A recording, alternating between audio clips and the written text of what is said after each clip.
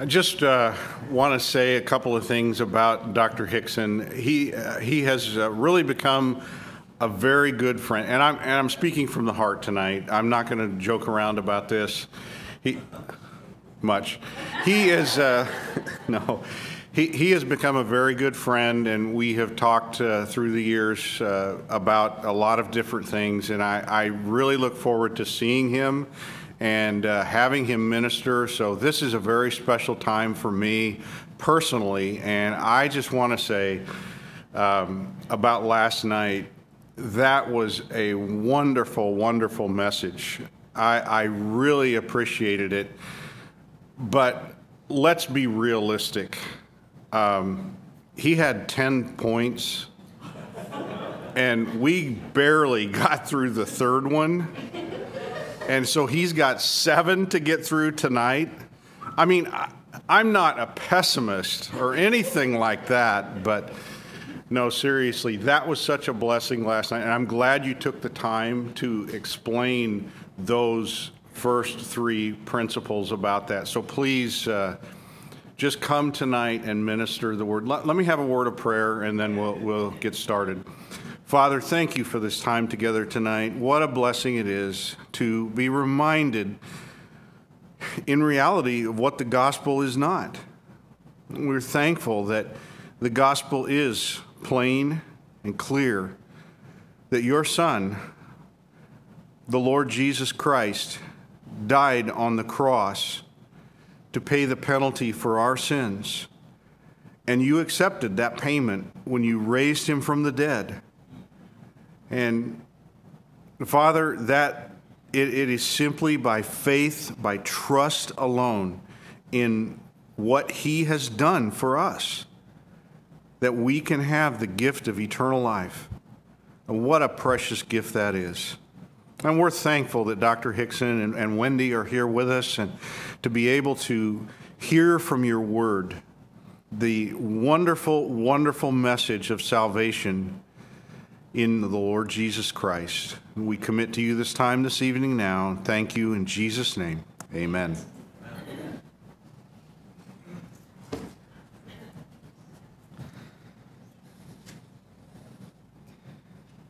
So I can't promise that I'll make the same deal with you as far as joking, but I sure have really enjoyed our interaction as well. I was telling your son-in-law, or your son, actually, right, that a lot of the memes and things that I get come from you, and then I just reuse them. So if you go back and look at some of my messages at conferences, it's probably mostly your material. I probably owe you royalties for that. But anyway, it's been a pleasure. So, and also I might mention that not only do I have 7 more of the 10 things the gospel is not to get through tonight, but I always, after each time I speak, based on the questions and comments, I always go back and, in preparing for the next session at a conference, tweak it a little bit, and I added about 30 slides for tonight to cover some stuff that I thought might be helpful. So anyway, we'll see where it goes. Look, I've got nothing else to do tonight, so, I'm not in any hurry. I don't know about y'all. But I do want to make a couple quick announcements now that we've kind of gotten some of the material under our belt. Let me just mention a couple of things that I'd like to make you aware of. First of all, if you're not already on our newsletter list, we'd encourage you to pick up one of these cards from the table. It just says sign up for our newsletter. We just need your email address, and that way you can kind of stay in touch with Not by Works, and we send out emails when there's new videos or when there's new blogs or articles or just resources that you might want to keep up with, and it's just a way to kind of stay in touch. We'd love to have you on that. Now, we do have the 2 latest books that I mentioned we did during the lockdown last year, and one of them that's particularly relevant to the topic at hand this weekend is this one. The latest book is Top 10 Reasons Some People Go to Hell, and the One Reason No One Ever Has to. And it basically walks through 10 chapters of reasons that people might shake their fist at heaven and be angry at God and refuse to believe the gospel, refuse to receive the free gift of eternal life. What is it that keeps people from accepting Christ? And so that's out there. And then the other one is more of a devotional book, Weekly Words of Life. And this one is 52 devotionals, because there's 52 weeks in a year, Gary. And so the idea is you read one devotional for a week. Read it every day. You can read it in literally 2 or 3 minutes. It's 2 or 3 simple pages, focusing on a passage of Scripture. And just kind of meditate on it, think about it, and let the Lord use that in your life during that week. And then I also have mentioned, we've talked quite a bit about this with folks back at the table, the new DVD series that's available also as a download, Spirit of the Antichrist, The Gathering Cloud of Deception.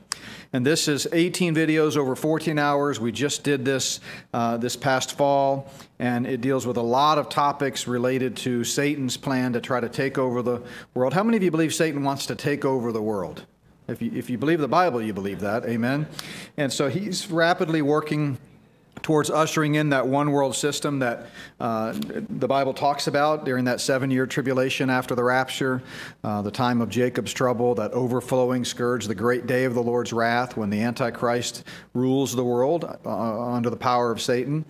And so this series deals with the setting of the stage for all of that. What do we see happening? Since John tells us the spirit of the Antichrist is already at work in the world today, what do we see happening all around us that clearly points to a setting of the stage for that one world system? And so that's back there as well. And then, of course, the conference is all about the Gospel Unplugged. So this is not a new book, but it is a short, simple book that I wrote several years ago that just presents the gospel unplugged. We had lunch today, or had some time today with some friends that are really into the music industry. We spent the whole time at lunch talking about different connections with Nashville and stuff that he does. And he talked about going to this one place where artists will just sing without all of the production and just their guitar, and it's called Unplugged. Well, that was kind of the inspiration for the title of this book. It's basically strips away all the footnotes, all the theology, basically a lot of the stuff we are talking about the first few sessions tonight, because this is a more in-depth conference, and tomorrow. And it leads up to really what I'm going to do tomorrow night, which is give the gospel in a clear, simple presentation. So this is about 100 pages, easy read. It also makes a great evangelistic tool for people who might not know the Lord. So I wanted to mention that, and that's the Gospel Unplugged. And then one more, which is not my book, but David Fiorazo, who is a good friend and host of Stand Up for the Truth Radio, has written a book just came out called Canceling Christianity. And the reason we sell this and promote it is because Not By Works has been a victim of the cancel culture. YouTube has banned 5 of our videos, and they've done so because we take a stand for biblical truth. We take a stand for gender. We take a stand for the gospel, the exclusivity of Christ, that no one can come to heaven except through Jesus Christ. And because we also present truth based on scientific facts and research about some of the narratives that are being pressed upon the world today. And they don't like that. If it doesn't comport with their version of the truth, little t, then they're going to cancel it. So we've been a victim of that, and I think it's an excellent book dealing with big tech and censorship and all of that. And so those are back there as well. All right, so with that, let's dive in to 10 false understandings of the gospel.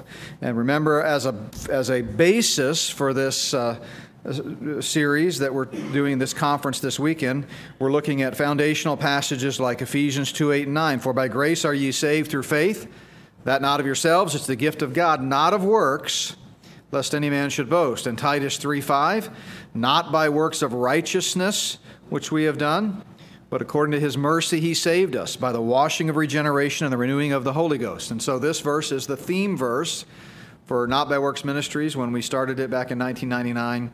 And that's what we're committed to, is the clarity, accuracy, and urgency of the gospel message. We talked a lot last night about how the gospel is free. We are justified, that is, declared righteous freely by his grace through the redemption that is in Christ Jesus. Revelation 22 tells us, whosoever will, let him take the water of life freely. So I wanted to take a moment to review, this is one of the charts that I added for tonight because we briefly touched on it last night. Last night we looked at the first two columns. I want to go ahead and put the full chart up. And by the way, any of the charts and diagrams that you see in any of the messages this weekend are available in our chart book. And this is one of them that talks about salvation in the past, present, and future. And so we talked about the past and present last night, justification and sanctification. Justification is being saved from sin's penalty. Sanctification is being saved from sin's power. Justification results in our positional righteousness being in Christ.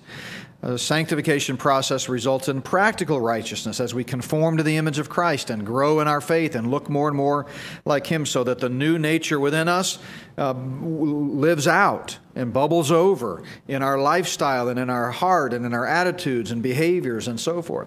And when the old man rears his ugly head, when we cater to the flesh, when we walk not in the Spirit but in the flesh, we're going to look very much like an unbeliever.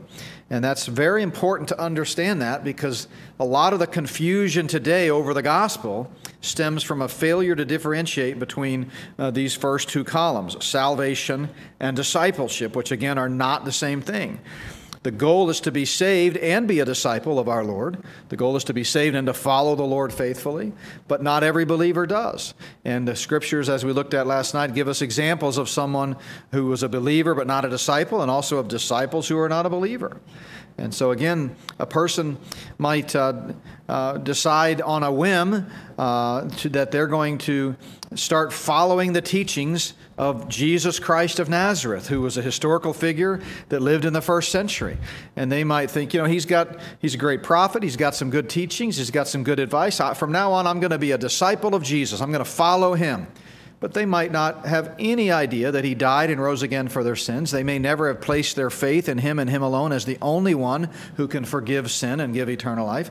So they're a disciple, but they're by no means a believer. But the third column here is the one I didn't put up last week, although I did mention it, and that's glorification, salvation in the future, which is when we are saved finally from sin's very presence. And this we might call perfect righteousness. This is when we leave the flesh, we have our glorified bodies, and no longer is sin an issue. And what a day that will be. Amen. And so that happens in eternity. We're going to be talking tomorrow during the worship hour about what I'm calling grace face to face, when we leave this body, leave this earth, and we see our Lord face to face, and how what all that's going to look like, and talk about what heaven is going to be like. And so, but one of the key features of that time will be that sin shall be no more. So we look forward to that time. So again, we talked about how our practice in life, if we zoom in on just the first two columns, should reflect our position in Christ. But it doesn't always do that.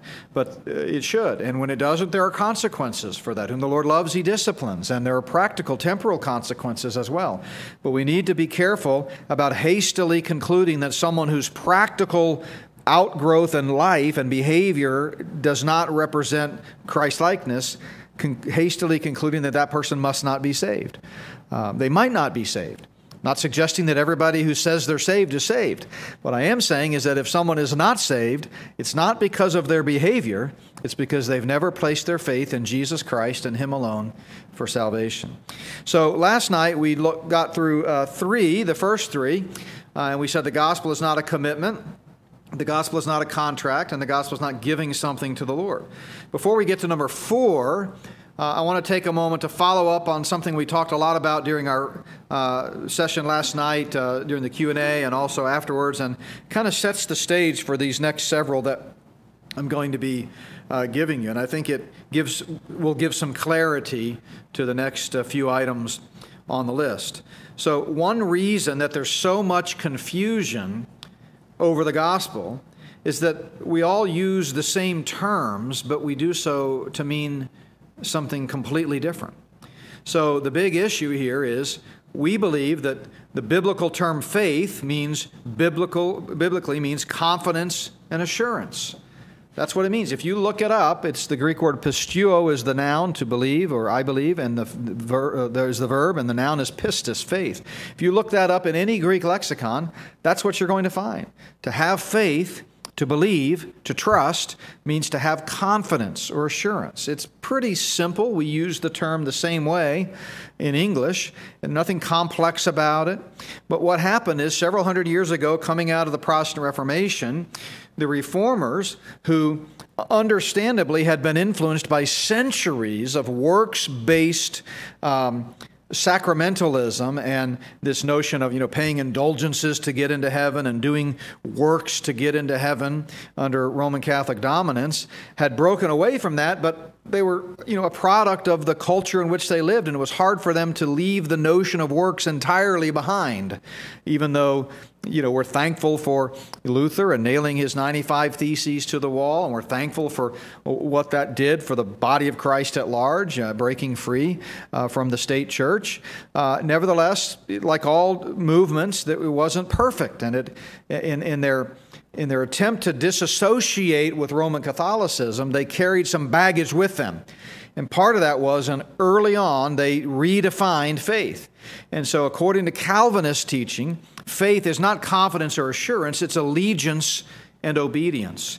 And I'm going to take the time, because I think it's important, to walk you through some quotes of modern-day contemporary Calvinists that prove this is exactly what they mean by faith. So they have created this term spurious faith. By the way, that's a Olin Mills photography studio picture of John Calvin.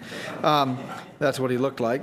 But anyway, they've created this notion of spurious faith, because since they redefined faith to mean allegiance and obedience, and again, I'll prove that here in a moment, then if your faith lacks obedience, if you're doing something that's not allegiant to the lordship of Christ, then your faith can't be real. It's not real faith.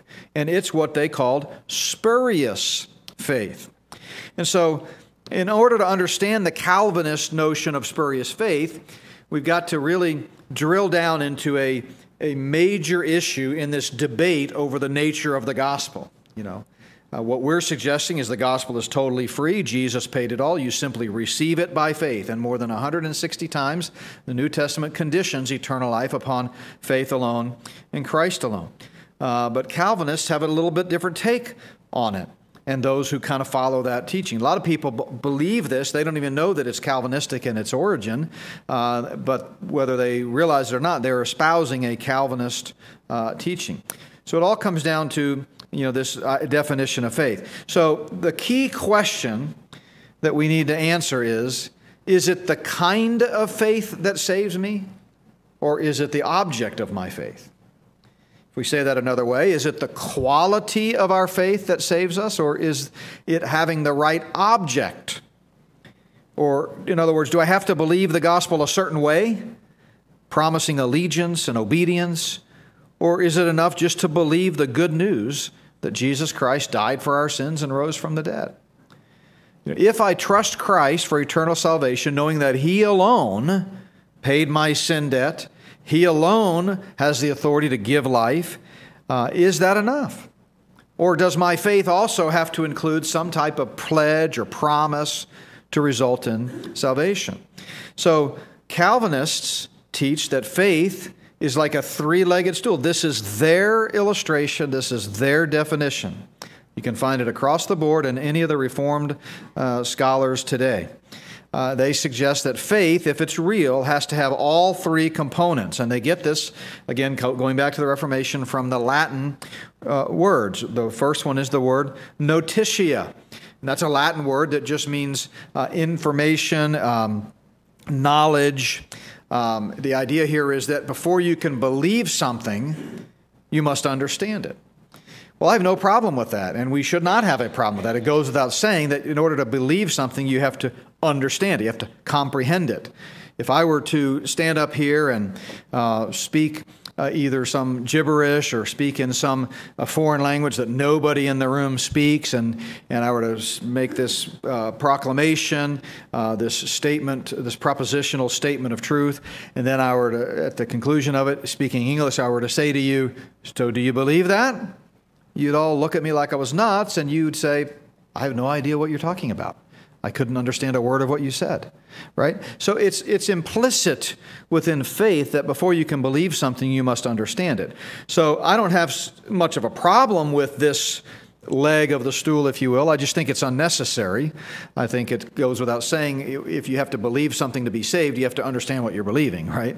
But nevertheless, that's their first leg. The second one, which is really the only leg in our single-legged stool, if you want to call it that, is assensus, which just means confidence or assurance. Sound familiar? That's right, because it's the Latin word for faith, basically. And so we believe that having understood something, you then must believe it. That's the idea. But they add, and this is the rub, they add a third leg, which is fiducia. And they use this term pervasively throughout their writings. And it's the idea that you must not only believe it, you must not only understand it and believe it, you must pledge to obey it. And unless your faith, when you believed in Jesus Christ for salvation, has all three of these components at that moment that you trusted Him, your faith is spurious. So this is their notion of saving faith. Saving faith to a Calvinist involves comprehending the facts of the gospel, assenting to the truthfulness of them, believing them, in other words, and finally, willfully submitting to the demands of the gospel. Promising to obey Christ and fully surrender to the authority of the demands of Christ. That's what it takes to be saved. So if you lack any of this last point here, if your promise to Christ wanes, if you are not fully surrendering to Him at points in your life, then in their mind it brings up a question: is your faith spurious? Maybe you weren't really saved. That kind of faith isn't going to save you at all, right? So now, let me give you several quotes from several contemporary Reformed scholars. And again, I mentioned this last night, but it bears repeating. We're not personally attacking people who disagree with us. I'm just trying to explain to you that there is a substantive disagreement. And it's in a very important issue, and that is the gospel. And so I'm not saying that these are mean people or they're ugly or we hate them. We're just saying we have an honest disagreement about something very important. Okay? And so that's the reason I mention names. I wouldn't do this, anywhere or any place that I speak, but some conferences where I feel like it's a biblically astute group and it's an appropriate audience, I feel like it's necessary to do this. So, for example, MacArthur says, quote, modern popular theology tends to recognize notitia and often assensus, but eliminates fiducia. Notice he says, faith is not true faith if it lacks this attitude of surrender to Christ's authority. If you're not willing to surrender to Christ's authority, then you're not saved. Go back to what we talked about last night. Suddenly faith becomes this quid pro quo, this bilateral contract, right? He goes on to say, is it enough to know and understand and assent to the facts of the gospel, even holding the inward convictions that these truths apply to me personally, and yet never shun sin or submit to the Lord Jesus? A person who holds that kind of belief guaranteed eternal life? And he says no. So notice here what I'm emphasizing is, to them, it's the kind of belief that saves, not the object. So in a Calvinist scheme, you could have two people. For the sake of the illustration, we'll assume they're both lost. Both of them come to a point where they place their faith in Jesus Christ and Him alone as the Son of God who died and rose again to pay their personal penalty for sin, and they're trusting Him and only Him to forgive their sin and give them eternal life. And in a Calvinist scheme, conceivably one would go to heaven and one would not, because one of them might not have also added the component of fiducia, which is to promise to obey and pledge to follow and surrender my all to Him, and all of these other ideas. So whereas we believe the Bible is very plainly clear that it's simply trusting in Jesus Christ and Him alone. It's the object of our faith that saves. R.C. Sproul put it this way, speaking of this three-legged stool: the third act is fiducial, by which we judge the gospel to be not only true, but also most worthy of our love and desire. So when you placed your faith in Jesus Christ to rescue you from the penalty of sin, you must also have pledged your love and desire for Him at that moment. If you didn't, you don't have fiducia. right? Or J.I. Packer, who said, faith is a whole-souled response involving mind, heart, will, and affections. But if good works, all of these quotes and parentheses in here are directly from his quote, but if good works, activities of serving God and others, do not follow from our profession of faith, we are as yet believing only from the head, not from the heart. In other words, Packer says, justifying faith, fiducia, there's that word again, is not yet ours. You have to have fiducia if you're going to get to heaven. What is fiducia? A pledge or promise to obey the Lord. So the implications of this are pretty profound, and this leads us to the fifth point of Calvinism. And I know some of you have seen our video series on why I'm not a Calvinist, or what is Calvinism and is it biblical, I think we called it. And so these quotes that I'm giving you now are taken from that series, but it's so important to lay this foundation before we get into the next few false gospels that I want to present. But this erroneous doctrine of perseverance of the saints has tragic consequences, because what happens is if you at some point in your Christian walk get away from the Lord, that proves your faith wasn't real, because according to Calvinism, real faith that has fiducia is guaranteed to walk with the Lord till you die. And if at any point you're not walking with the Lord, they can conclude based on their theology, well, you didn't have your faith was just spurious. You need to try again. And this time be more committed, be more serious, be more obedient, right? So, for example, Piper put it this way: there is no doubt that Jesus saw some measure of real lived out obedience to the will of God as necessary for final salvation. I mean, I don't know how you can parse that and not come up with anything other than work salvation. If it is necessary for me to have final salvation, meaning ending up in heaven, to have real lived out obedience to the will of God, that's the exact opposite of what the Bible teaches. Paul says whatever is of works is not of grace, and whatever is of grace is not of works. You know, you can't mix the two. R.C. Sproul said we are justified by faith alone, but justifying faith is never found alone. Now that'll preach, and you know, especially young people that are really into Reformed theology will just say a hearty amen, and yeah, you told them, you got them. No, you didn't. It makes no sense. It's complete nonsense. It's a contradiction in terms. How can you say you're justified by faith alone, but justifying faith is never alone, right? He says true faith is always accompanied by non-saving, but absolutely necessary works. If they're absolutely necessary, they're saving. Because if you don't have them, you're not going to heaven, according to Reformed theology. He says, if there are no good works, there is no true faith.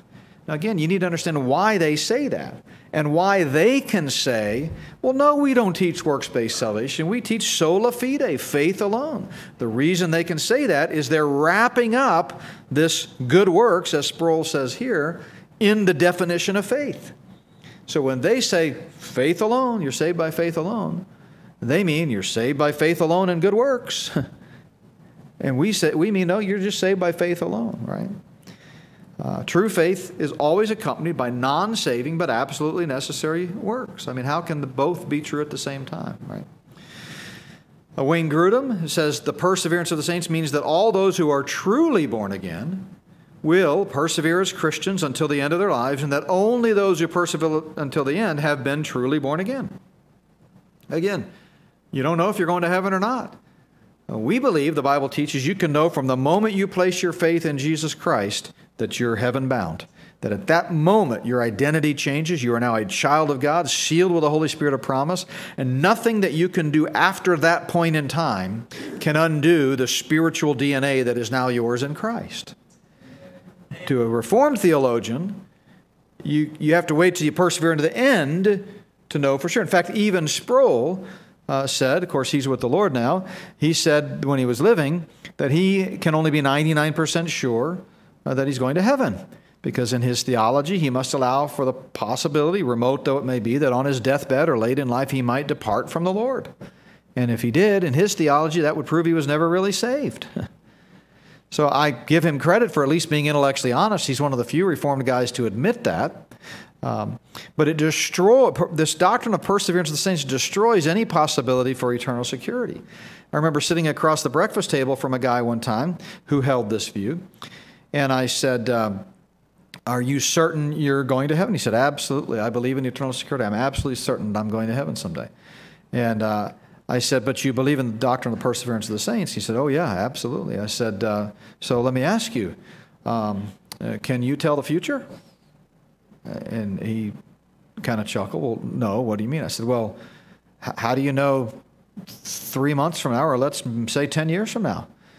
Something might happen in your life that shakes your world. Maybe you get out of the Word of God. Maybe you stop fellowshipping with Bible-believing church fellowship. Something happens that somehow impacts your walk with the Lord, and you're departing from the faith.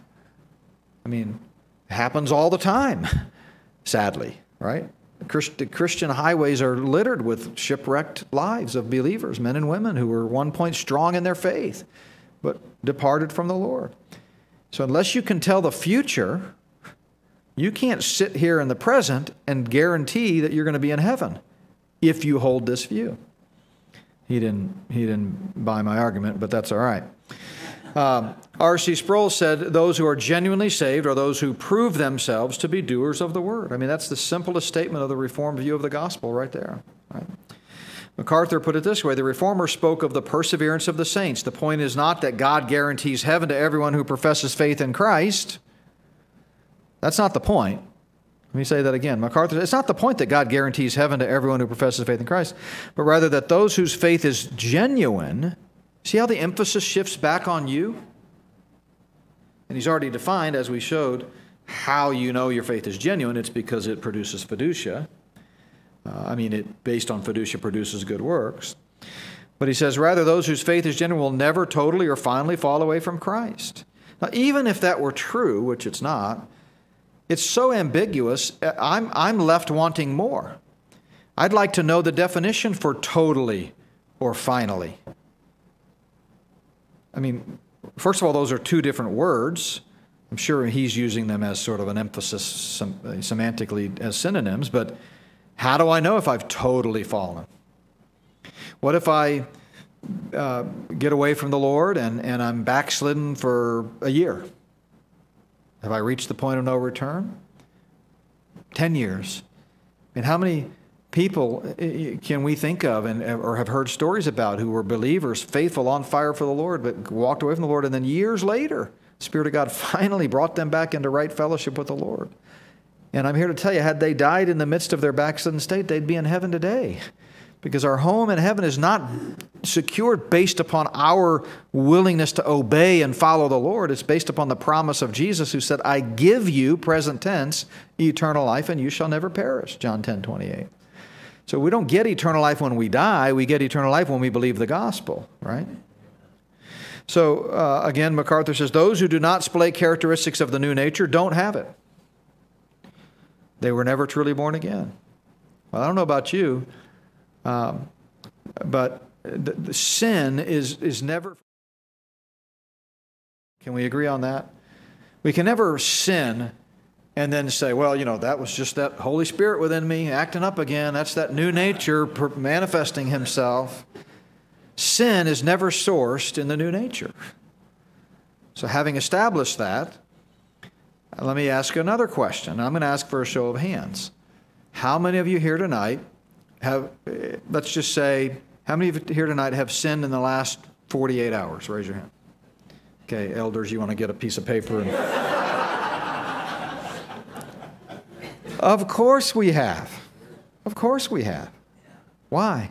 Because, we're still struggling with that battle that Galatians 5 talks about between the flesh and the spirit. The flesh lusts against the spirit against the flesh, and the two are contrary to one another. Right? Paul describes this in Romans 7. When he says, the things that I know I should do, I don't do. The things that I know I shouldn't do, I do. Oh, wretched man that I am. Now, of course, Reformed theologians, Calvinists, don't take Romans 7 that way. They believe Romans 7, Paul is describing his life before he got saved, because no Christian would ever characterize his life that way. So they take Romans 7 completely differently. Do the same thing with 1 Corinthians 3, the natural, spiritual, and carnal.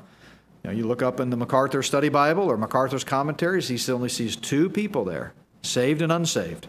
There's no category of a carnal Christian. If you're carnal, you're unsaved, right? That's his interpretation of that passage. We've established that sin is never sourced in the new nature. We've established that we're all a bunch of sinners in here, Matt. So the question then is, when we sin, are we displaying characteristics of the new nature or the old nature? The old nature. Well, then how do we know if we're ever truly born again, right? How much is too much? How much sin is too much to prove that my faith was spurious, I didn't do it the right way? Or how long can I persist in, that sin? How much good works do I have to do, right? He goes on to say, faith obeys, unbelief rebels. The fruit of one's life reveals whether that person is a believer or unbeliever. There's no middle ground. Well, I disagree. He goes on, where there is no works, we must assume no faith exists either. No, we don't have to assume that. I assume, because I know the church, I know your leadership, and I know many of you, and I've talked to many of you, that you've trusted in Jesus Christ and Him alone for salvation, and on the authority of Scripture, based on your own testimony, I assume you're a believer. I don't look at your works to determine whether you're a believer. I look at your testimony. So with that said, and we'll go through these fairly quickly now, having laid the foundation, the next thing we need to understand is that the gospel is not repenting of your sin. Now, I know that's a big sticky wicket, and I get emails all the time when I teach about this because it's so contrary to what we've been taught. But I challenge you, we've got to be willing to be biblicist above all else, and unless we can demonstrate from Scripture, we've got to be willing to strip that away, no matter how sacred it was in our upbringing, But most gospel presentations involve two steps: repent of your sin and believe. Largest denomination in America, in their faith and message, the Baptist faith and message of the Southern Baptist Convention, lists two steps. How you get saved: repent and believe, right? But I'm here to tell you that any gospel presentation, all gospel presentations should use the word believe or trust. That's the biblical term.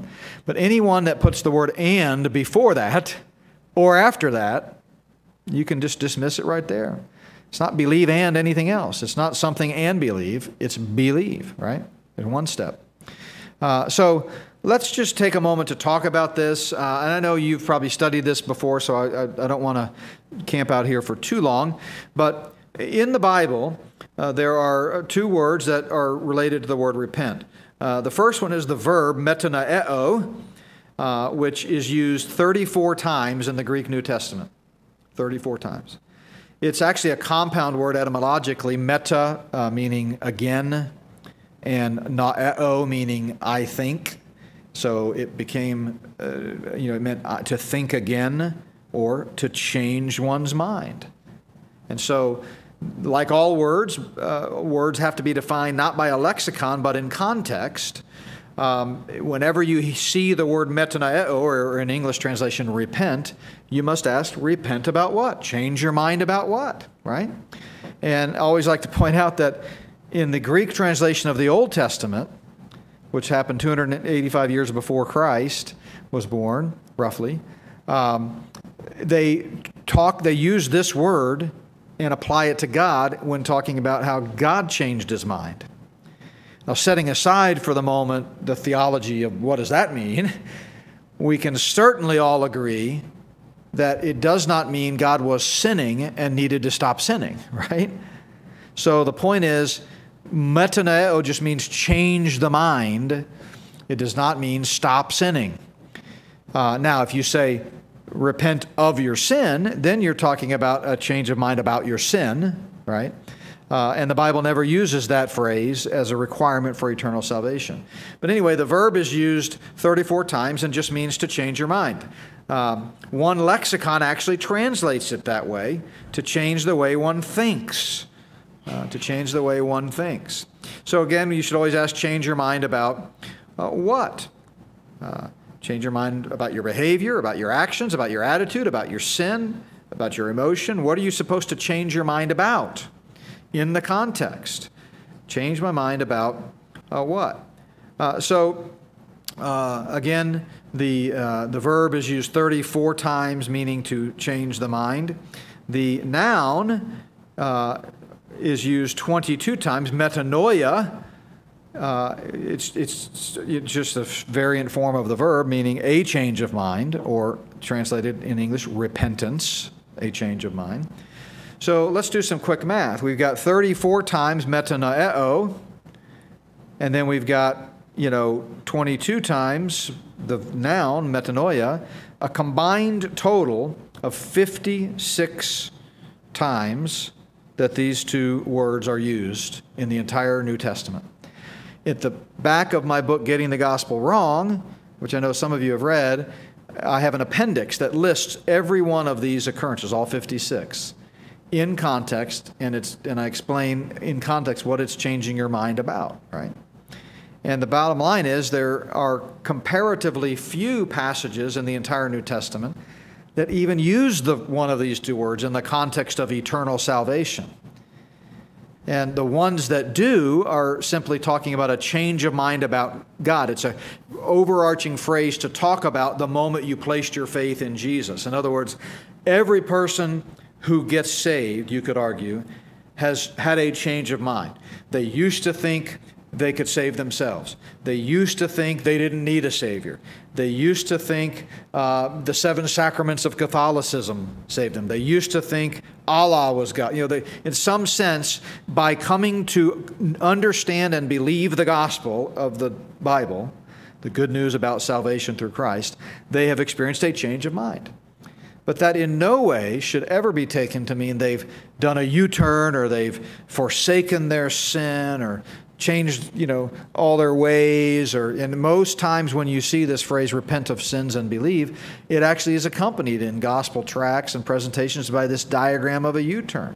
Like, if you're going to go to heaven, you got to stop going that way, and you better turn it around, buddy, and come to Christ and believe in Him. And the fact of the matter is, the call of salvation is a universal call. Come one, come all, freely take of the water of life. Jesus paid the penalty for all. You simply receive it. And you don't have to take any other action than that in order to prepare to be saved. You don't have to get cleaned up to take a bath, in other words, right? And I'm sure you've heard that before. So that's what we mean by repentance. By comparison to those 56 times, as I've mentioned several times, more than 160 times the New Testament conditions eternal life upon faith alone in Christ alone. So one of the principles of hermeneutics that if you were to take a Bible study methods class from me that we would hit pretty hard is you always interpret the obscure in light of the clear. So when we come across a few passages that use repentance, never says repentance of sin or repent of sins, but just repentance. For example, God is not willing that any should perish, 2 Peter 3:9, but that all come to repentance. Absolutely. God wants everybody to change their mind about Christ and trust in Him and Him alone for salvation. No question about it. But it doesn't say turn from your sins to be saved. And so people will throw these verses out there as if, this is what you have to do to be saved. And if you look at the context, that's not what it's saying at all. So when it comes to eternal salvation, repentance is limited to a change of mind about Christ or something related to that. So the gospel is not repenting of your sins. And then number 5, on a related note, the gospel is not surrendering to Jesus as Lord and Master. Now, we already talked about this at the opening when I was giving you all the discussion about spurious faith and their meaning of faith with fiducia being necessary. And fiducia just means a surrendering or a pledge or a promise to obey God. But I thought I would list it explicitly here. And then I'm going to give you some quotes according to a lot of the Reformed scholars, many of whom I quoted already tonight. These are direct quotes from some of their teachings. Eternal salvation, they say, requires placing of oneself totally in submission to the Lord Jesus Christ. It requires a willful obedience in turning from sin. That's their definition of repentance. It requires yielding to Christ's authority. It requires, quote, a purposeful decision to forsake all unrighteousness and pursue righteousness instead.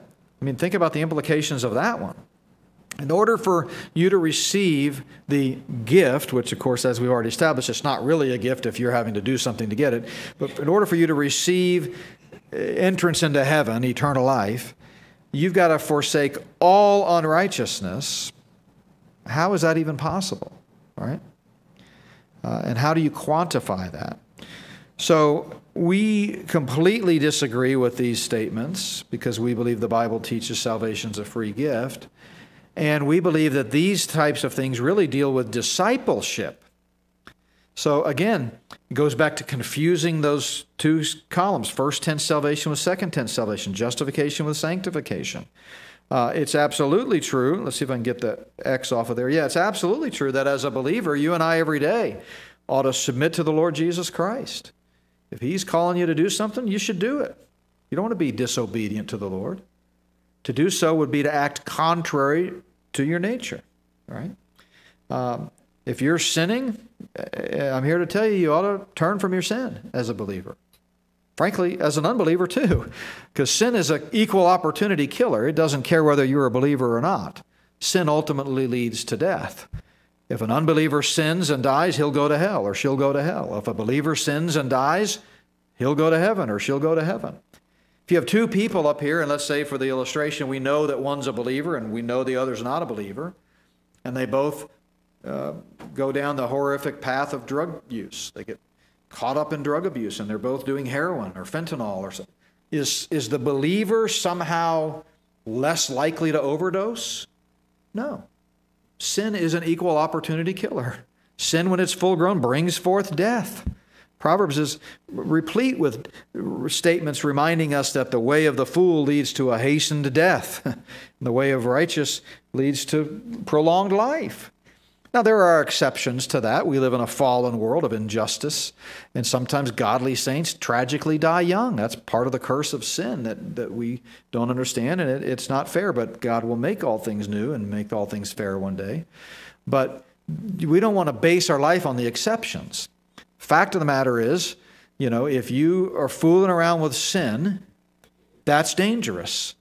And if you don't stop, it could ultimately lead, John says, there's sin that leads to death. It could ultimately lead to swift physical consequences. The fact that some people, dirty, rotten, filthy sinners, live to a ripe old age, I don't understand it. The fact that some innocent children die in a car accident, I don't understand it. But those are the exceptions. The principle still stands. If you jump off of a 10-story building, you're probably going to die. The fact that, the Guinness Book of World Records might list some guy that jumped off a 20-foot building and survived with several broken bones doesn't mean you should go jumping off buildings, right? So there are exceptions. But the fact of the matter is, sin is bad. It has consequences. And so that's what I mean by, frankly, regardless of whether you're a believer or not, you really shouldn't sin. But if you're an unbeliever and you stop sinning, that's not going to save you. Because nobody gets saved by turning their life around. There are going to be a lot of moral people in hell. Because it's not what you do that matters, it's what's in your heart. Have you trusted in Christ and Him alone for salvation? Again, it comes down to confusing a lot of these passages. For example, in Matthew 16, a lot of people take this incorrectly as a call to eternal salvation. It's not. It's a call to discipleship, to deny yourself, take up your cross and follow me. That's not how you get to heaven. That's how believers should live their lives as they wait until they're in heaven someday. It's called discipleship. Luke says the same thing, but adds the word daily. Now, if we got to die to ourselves daily and follow Christ daily as a condition for eternal life, well, that adds a whole new twist, right?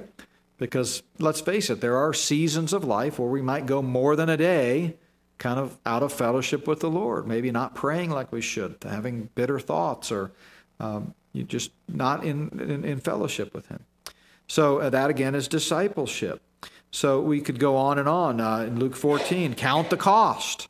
That's another passage that a lot of these Calvinist scholars will use. If you want to get saved, you got to count the cost.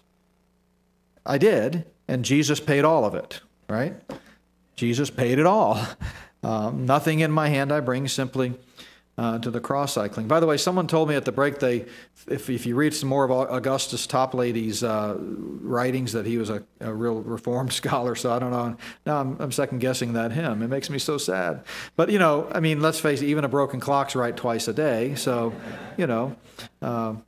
maybe he got it right on that hymn. Anyway, same thing.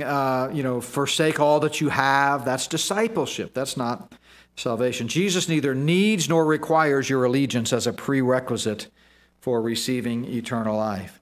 And then, and you saw this come through in one of the quotes I gave you earlier. I forget which one it was. But anyway, Calvinists love to, because they believe in faith and spurious faith, real faith, they say, has fiducia. If it doesn't have fiducia, it's spurious faith.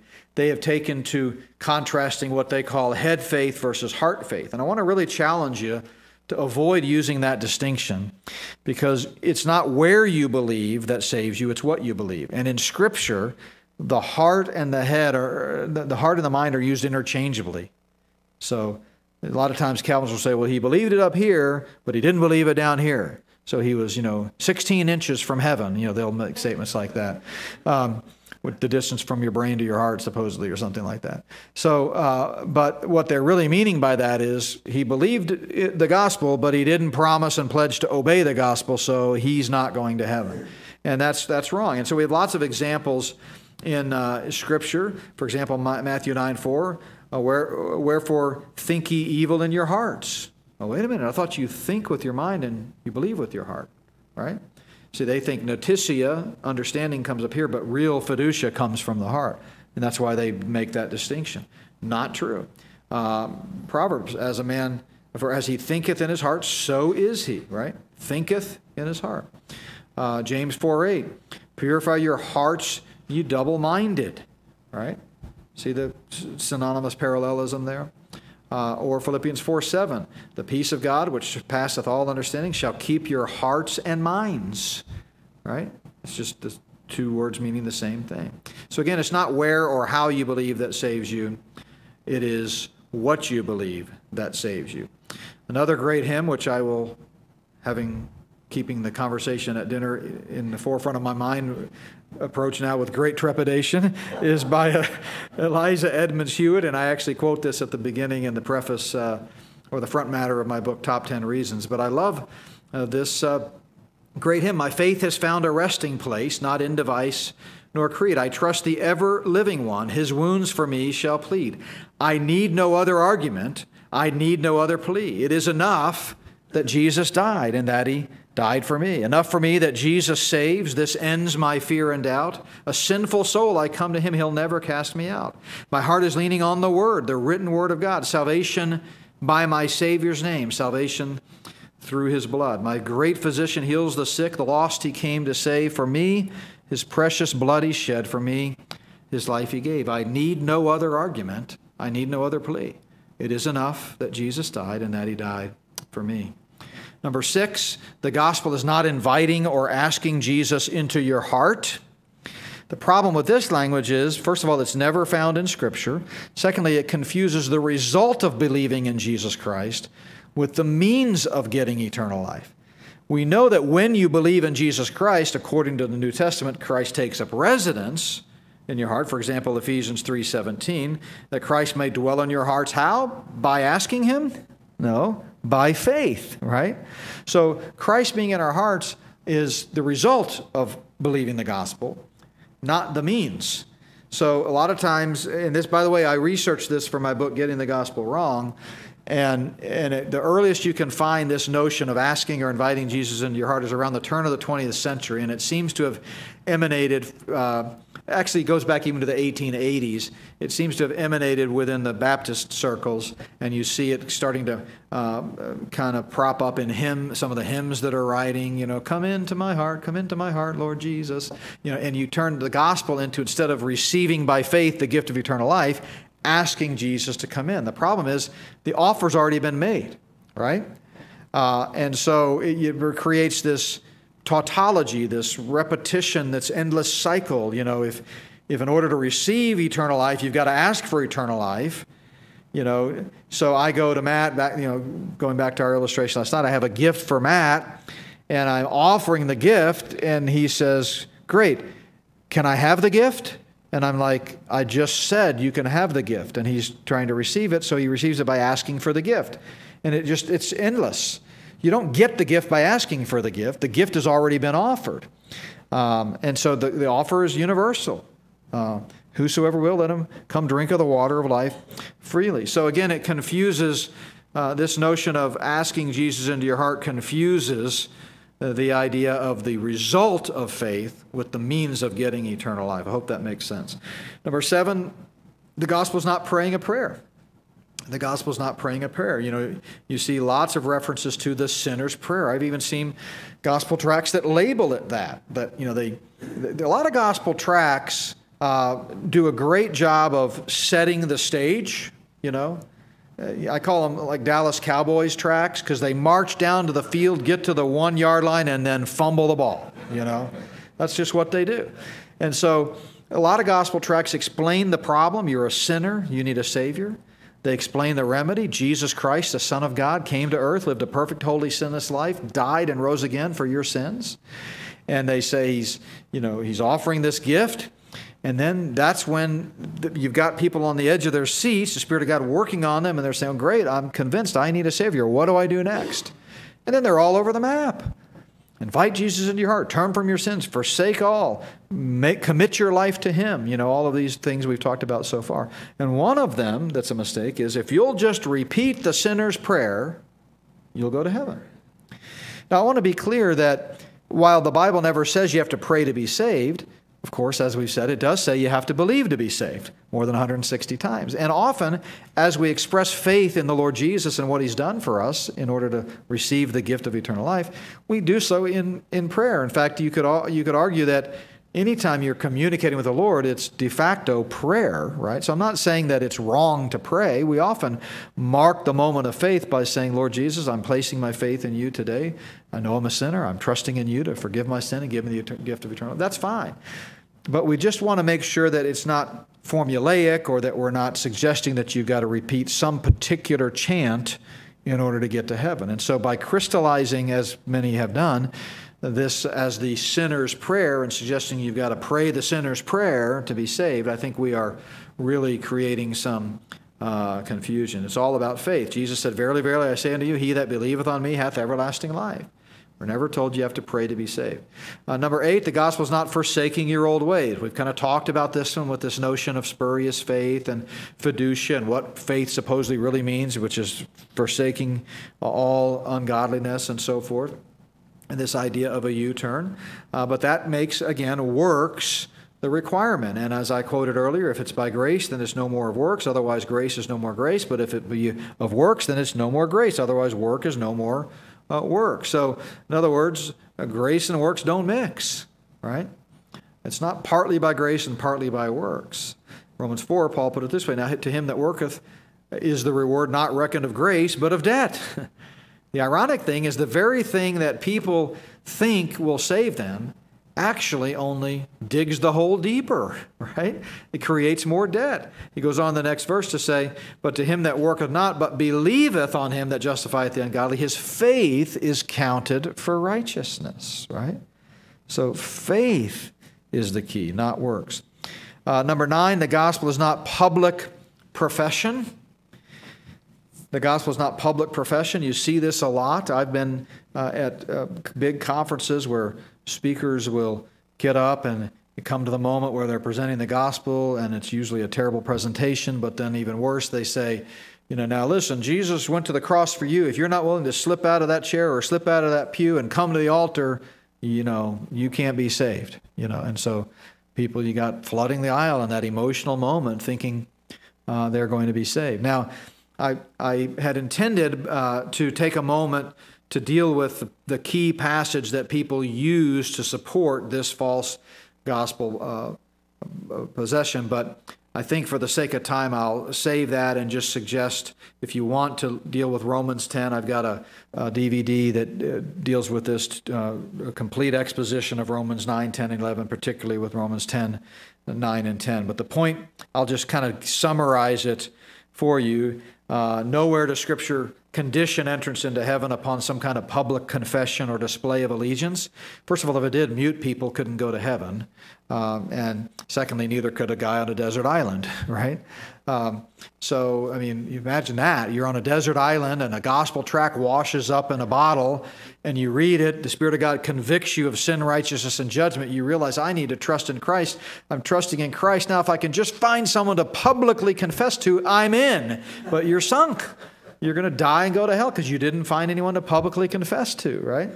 But of course, that's not required. But the key to understanding Romans 10, and I just want to challenge you to kind of go back and read that in context, but Romans 9 through 11 are all about Israel. Paul is essentially, in his flow of thought in the letter, answering the question, what about Israel? Has God forsaken them? Is he done with them?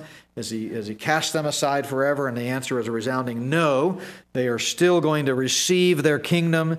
The deliverer is going to come out of Zion. And Paul quotes throughout that section several Old Testament kingdom and second coming passages to prove that Israel is going to get their kingdom. But what he says in chapter 10 is that before the nation of Israel can be delivered into the kingdom, each Jew must individually, like every human being, first believe the gospel to be declared righteous. So with the heart, you believe and are justified. With the mouth, national Israel will confess, will call on the name of the Lord. Romans 10:13 is quoting Joel 2:32, which is a second coming passage. I mean, nobody gets saved by calling on the name of the Lord, right? How many people in the moment of tragedy or crisis have cried out, "Oh my God," and they're in heaven because they cried that out? No. Unless they've trusted in Christ and Him alone for salvation, they're not. Faith alone is the only means of salvation. So whenever the New Testament quotes an Old Testament passage, look up the Old Testament passage because that's very helpful in understanding it. And in Joel 2, it's all about Christ coming back. Jesus said the same thing. I know I'm going fast, but I'm trying to be sensitive to the time. But Jesus in Matthew 23, if you remember, to the first century national leaders in Israel, said, "You will not see me again until you cry, 'Blessed is he who comes in the name of the Lord.'" So the first century Jewish leaders cried, crucify him, and crowned him with thorns. The next time he comes back, they're going to cry in fulfillment of Psalm 118 and in fulfillment of what Jesus said in Matthew 23, "Hosanna, Hosanna, blessed is he who comes in the name of the Lord." Now, there was a remnant in the first advent that said that, and there will also be some at the second advent who reject Christ and take the mark of the beast and don't trust in him. But as a nation, the leaders, having seen the blessings of the church age, which Paul says in Romans 9 through 11 are to provoke Israel to jealousy, will this time receive him by believing in him individually. And then, as Paul said in Romans 10, how can they call on him in whom they have not believed? But having believed, they can then call on him and believe unto national deliverance into the kingdom. So check that out. And then finally, and this is something that is so important in our culture today, the gospel is not inclusive. The gospel is not inclusive. In other words, the gospel is not one choice among many. And we live in a culture that often equates the gospel to like a buffet line at Luby's. And, you can get there through Allah or through Buddha or through whatever you want. And yeah, Jesus is one way, but he's not the only way. And so I'm here to tell you that the message of God's word is that Jesus is the only way. Jesus saith unto him, "I am the way, the truth, and life. And no man cometh unto the Father but by me." Amen, right? In the very early days of the church, Peter had testified to the Sanhedrin that there is no other name under heaven whereby we can be rescued from the penalty of sin. So we see in evangelicalism as a whole 4 broad approaches to eternal salvation. Most religions of the world, not all, as you'll see in just a second, but most understand there's a problem. I mean, it doesn't take a rocket scientist to look around the world and think man is bad. I mean, evil is just pervasive. No matter what culture, you can go to the deepest, darkest jungle, and you got people eating each other. I mean, there's problems all around the world. So the question is, how do you solve that problem? How do you get man from being sinful? Now, they may not even call it sinful, but they recognize it's a problem, or we wouldn't have prisons. And then to heaven, how do you solve the problem? That's the question on the table. And so one option, religious pluralism, teaches that, well, yeah, we acknowledge man has a problem, but anything goes. That you can use faith, merit, works, any different religions, or any combination of the above, by the way, will get you to heaven. And that's just full-on pluralism, which is what the Antichrist will teach during that final 7-year period. He's going to bring all religions under one, and I talk about that in the final video of the 18-video series in Spirit of the Antichrist. But we have a lot of people that believe that today. You say potato, I say potato. But I say, you're wrong, right? And then within Christianity, there's a pervasive view today that, again, starts with the problem of man and acknowledges, oh yeah, we believe that Christ died for sins and rose from the dead. But they don't believe you have to know that, or you have to explicitly place your faith in that to be saved. So this is called evangelical inclusivism, the notion that a Buddhist who has a faith in Buddha, or a Muslim who has faith in Allah, or whatever else, whatever the religions teach, if their faith is sincere enough, then they'll get to heaven. They would acknowledge they're getting there based on Christ's death, but they might not have any idea, never placed explicit faith in anyone but Jesus Christ. So faith in Jesus Christ is not the only way. But of course we reject that too. And then more and more we're seeing secular universalism, which just looks like this, that man is inherently good, there is no problem, we all go to heaven. Well, we know that's not true. So really the only biblical answer, according to the words of Scripture, is that sinful man, by faith alone in Christ alone, goes to heaven. That's it. And that's what we mean when we talk about biblical exclusivism, and when I say the gospel is not inclusive, it's exclusive. And I know that offends people in this culture where we like to draw circles of inclusion rather than lines of distinction. But the Bible is essentially one big line of distinction. That's what the Bible is.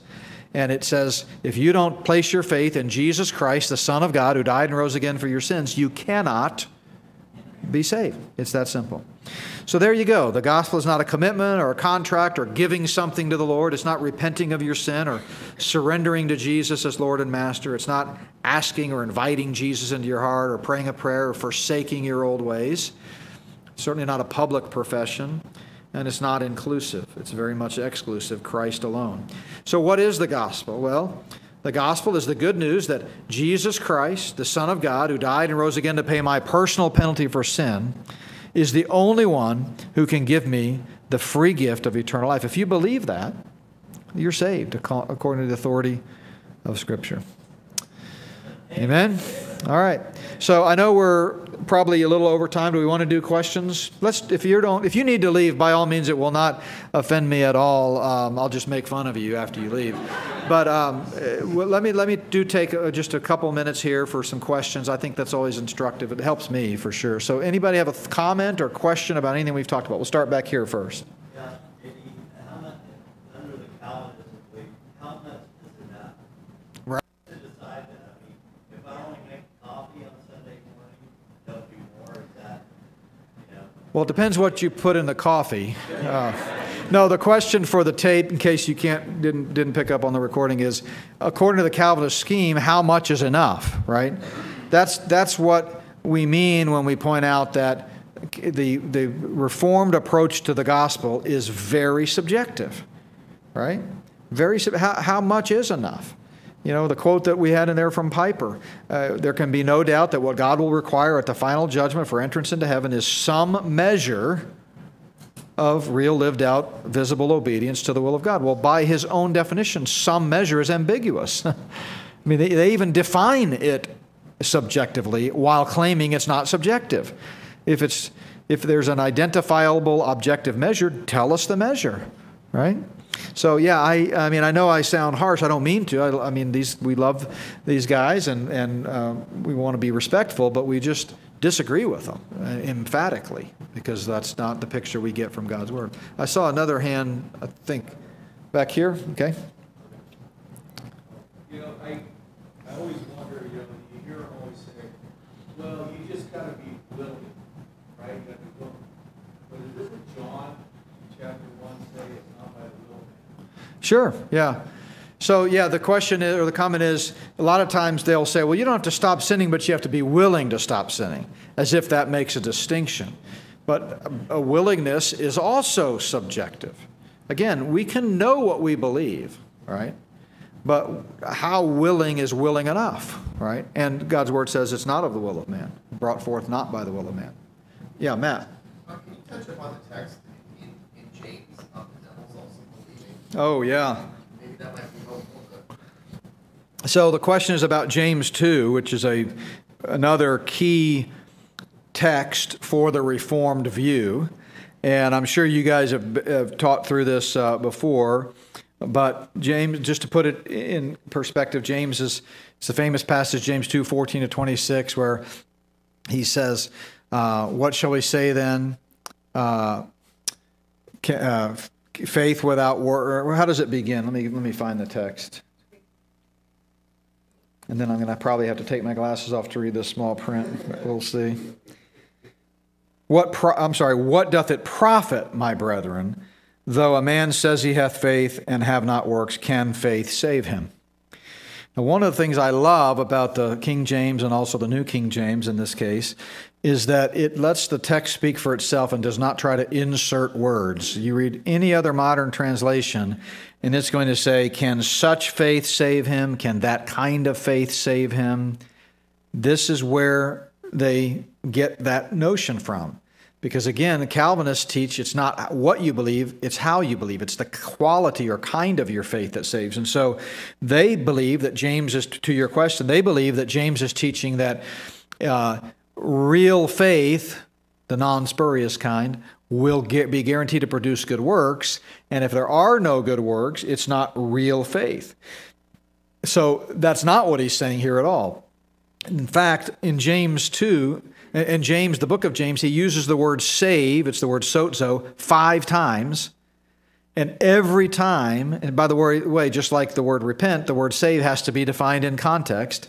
Would it shock you to know, maybe if you've read Getting the Gospel Wrong, you already know this, or maybe you already knew it anyway, but the word, I don't know, well, I did not mean for that to be funny. My mind got going ahead of me here. The word save, the verb, sozo, is used 108 times in the New Testament. 58% of those times, it has nothing to do with heaven, hell, eternal life, eternal salvation, nothing. It's just like any other word. It means rescue or deliver.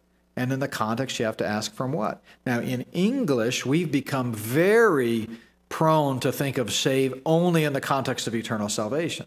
So we'll say, when did you get saved? Or how many people got saved the other night? Or would you like to be saved? And we know what we mean. We're talking eternally, from the penalty of sin to have eternal life.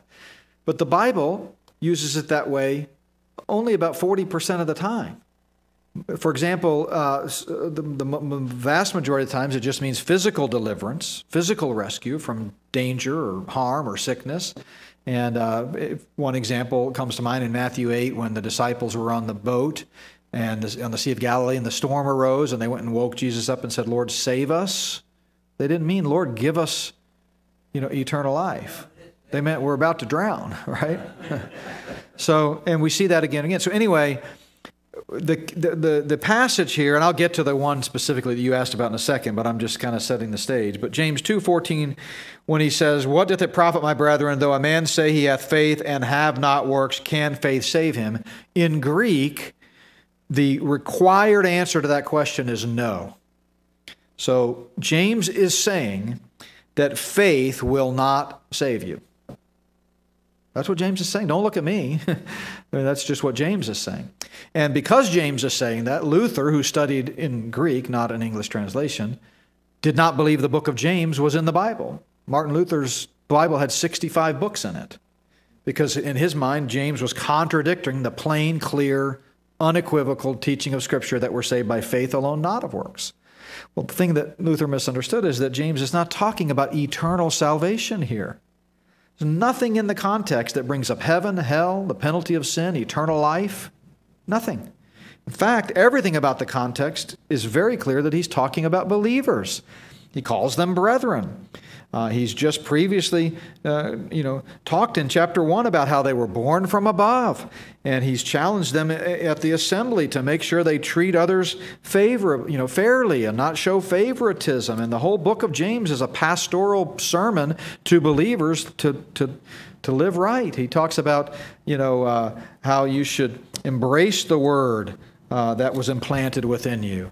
And he talks about how if you continue to sin, it's going to bring forth death. He talks about how you should, rejoice and count it all joy when you fall into diverse temptations and so forth. So the whole thing here is just a misunderstanding with the word save. But anyway, he goes on to say, faith cannot save you, the idea there being it cannot deliver you from the temporal consequences of sin. Faith will get you to heaven, but it's going to take some godly behavior and living out the new man to avoid the death-dealing consequences of sin. And then he uses an illustration. If a brother or sister be naked and destitute of daily food, and one of you say unto them, depart in peace, be ye warmed and filled, notwithstanding you give them not those things which are needful to the body, what doth it profit? By the way, the word profit there means to heap up or accumulate. He's used it twice so far. What doth it profit if you have faith but not works? And what does it profit if you see a poor, destitute person, you just say, God bless you, but don't give him any clothes? In both cases, saying, what value is that going to be temporally? He's not suggesting that they're going to go to hell, or that if you don't have works, you're going to go to hell. And then he says, even so, faith, if it hath not works, is dead, being alone. Now, the interesting thing, if you go back to Romans chapter 7, I think it's around verse 4 or 5, Paul uses the same word dead when he says, until the law came, sin was dead. Now, the way Reformed people interpret the word dead, they're saying that if it means it's non-existent, that if you don't have works, your faith is spurious, it's not real, it's fake, dead. Right? In fact, one of their big mantras is dead men can't believe. Right? They think unless the Holy Spirit regenerates you, then you're not even possible to believe, and God forces you to believe at that moment. The problem with that is, as we can see in Romans 7, dead doesn't mean non-existent. Paul was not saying that until the law came, sin didn't exist. Sin very much existed prior to the giving of the law on Mount Sinai, but what the law did was invigorated sin. It highlighted it. It made it more clear. It created transgressions, right? In the same way, he's saying here that faith without works is useless. It's not as effective. And indeed, it's not on earth, right? He's not even addressing the issue of whether you're going to get into heaven. That goes without saying. And his readers certainly understood what it took to get to heaven, faith alone in Christ alone. He's adding on that. He's talking about sanctification here, and he's talking about if you have faith but you don't have works, how's that working out for you, right? So then he employs a very interesting common rhetorical technique called the objector-reply formula, where he anticipates what people might be thinking. And we do this in English oratory as well.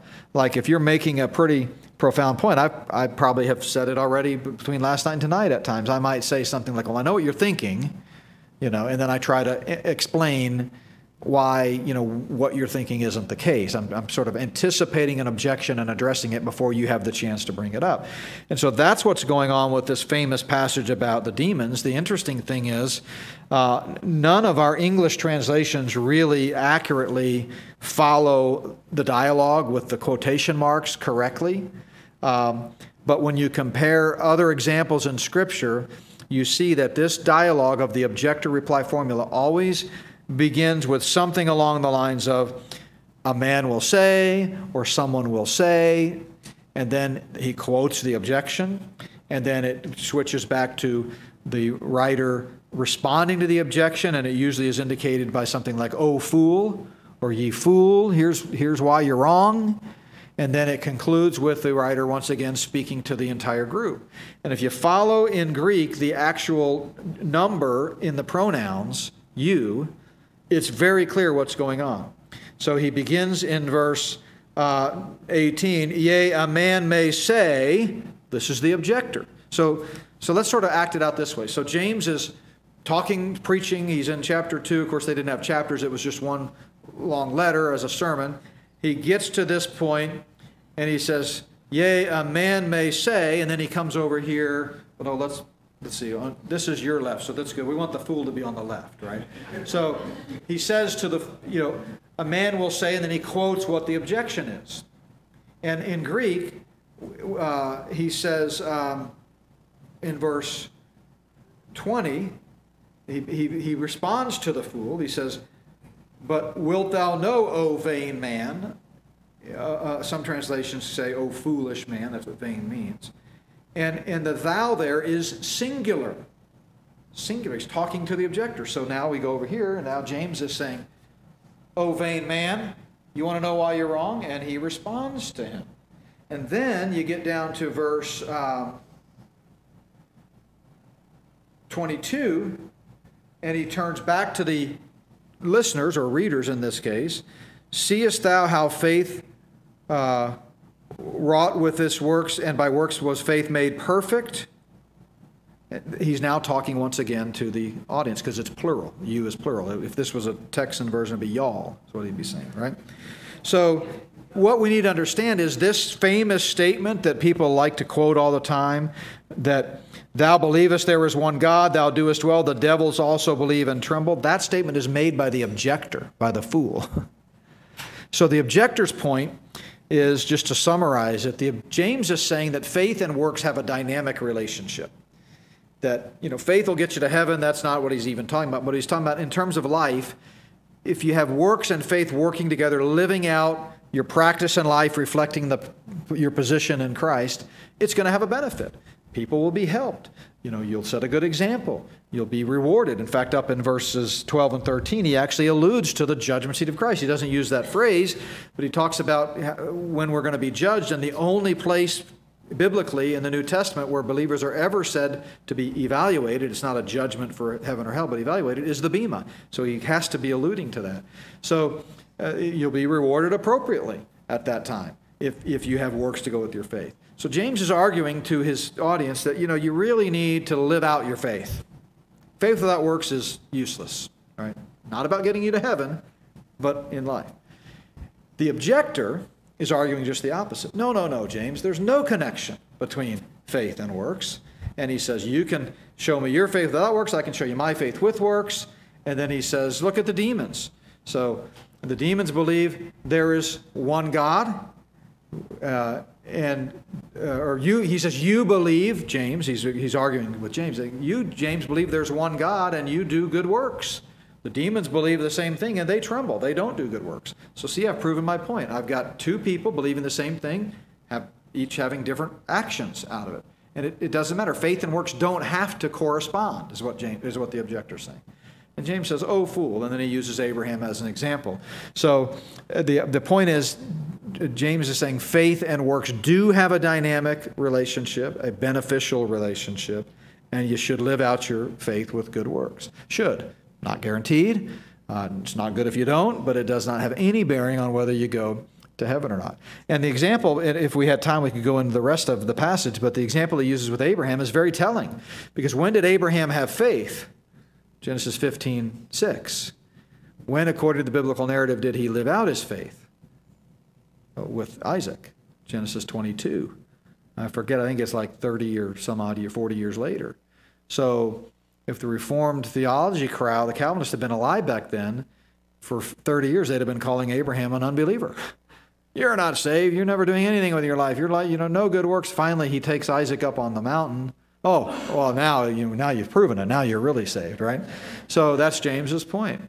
But his point was his faith and his works were working together at that moment. Not about getting him to heaven, but that was the natural response. So anyway, the demons believe and tremble is not a proof text to say, well, you can believe intellectually, but until you have fiducia and really promise or pledge, you're not saved. That's not what's going on there at all. I think there was one other hand before I went on that long answer to what you probably wanted to be a simple question. Any other comments or questions about anything we've talked about? Awesome. Well, you guys are great. I really appreciate it. Really looking forward to tomorrow. Now, tomorrow, let me tell you what we're going to do in the morning at the 9 o'clock hour.